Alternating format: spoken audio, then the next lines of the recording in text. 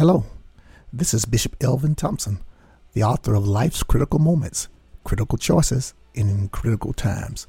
Welcome to my podcast, where I hope to share some inspiration, motivation, and maybe just a little bit of information with you to make your life just a little bit better. So sit back and relax as I try to stir up the gift that is in you.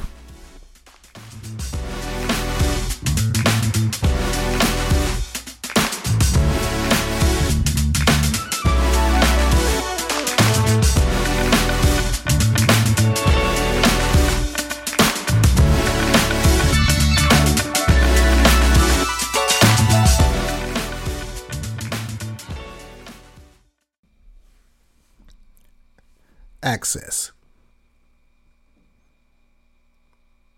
Why is access important? Because a mind is a terrible thing to waste. This was the tagline campaign slogan used by the United Negro College Fund way back in 1972. It was used to drive home the point of the necessity of all children having access to quality education. But access to other social systems are just as equally important as having access to education, especially in this time that we're currently living in. For instance, access to information. With the pandemic topping over 500,000 deaths in America today, many schools remain closed to in-person learning. But not all students have access to the internet at home, making it virtually impossible for them to keep up with their coursework and to compete with their classmates who may have internet or technology in their homes. Then there's access to the simple democratic process, the ability to cast your vote and have it count, to have polling locations close by for those who are elderly or those who are disabled and those who may not be able to drive across town. How about access to transportation, public transportation, so that all the citizens will have access to the services within a city? What about access to better, safer, and more affordable housing?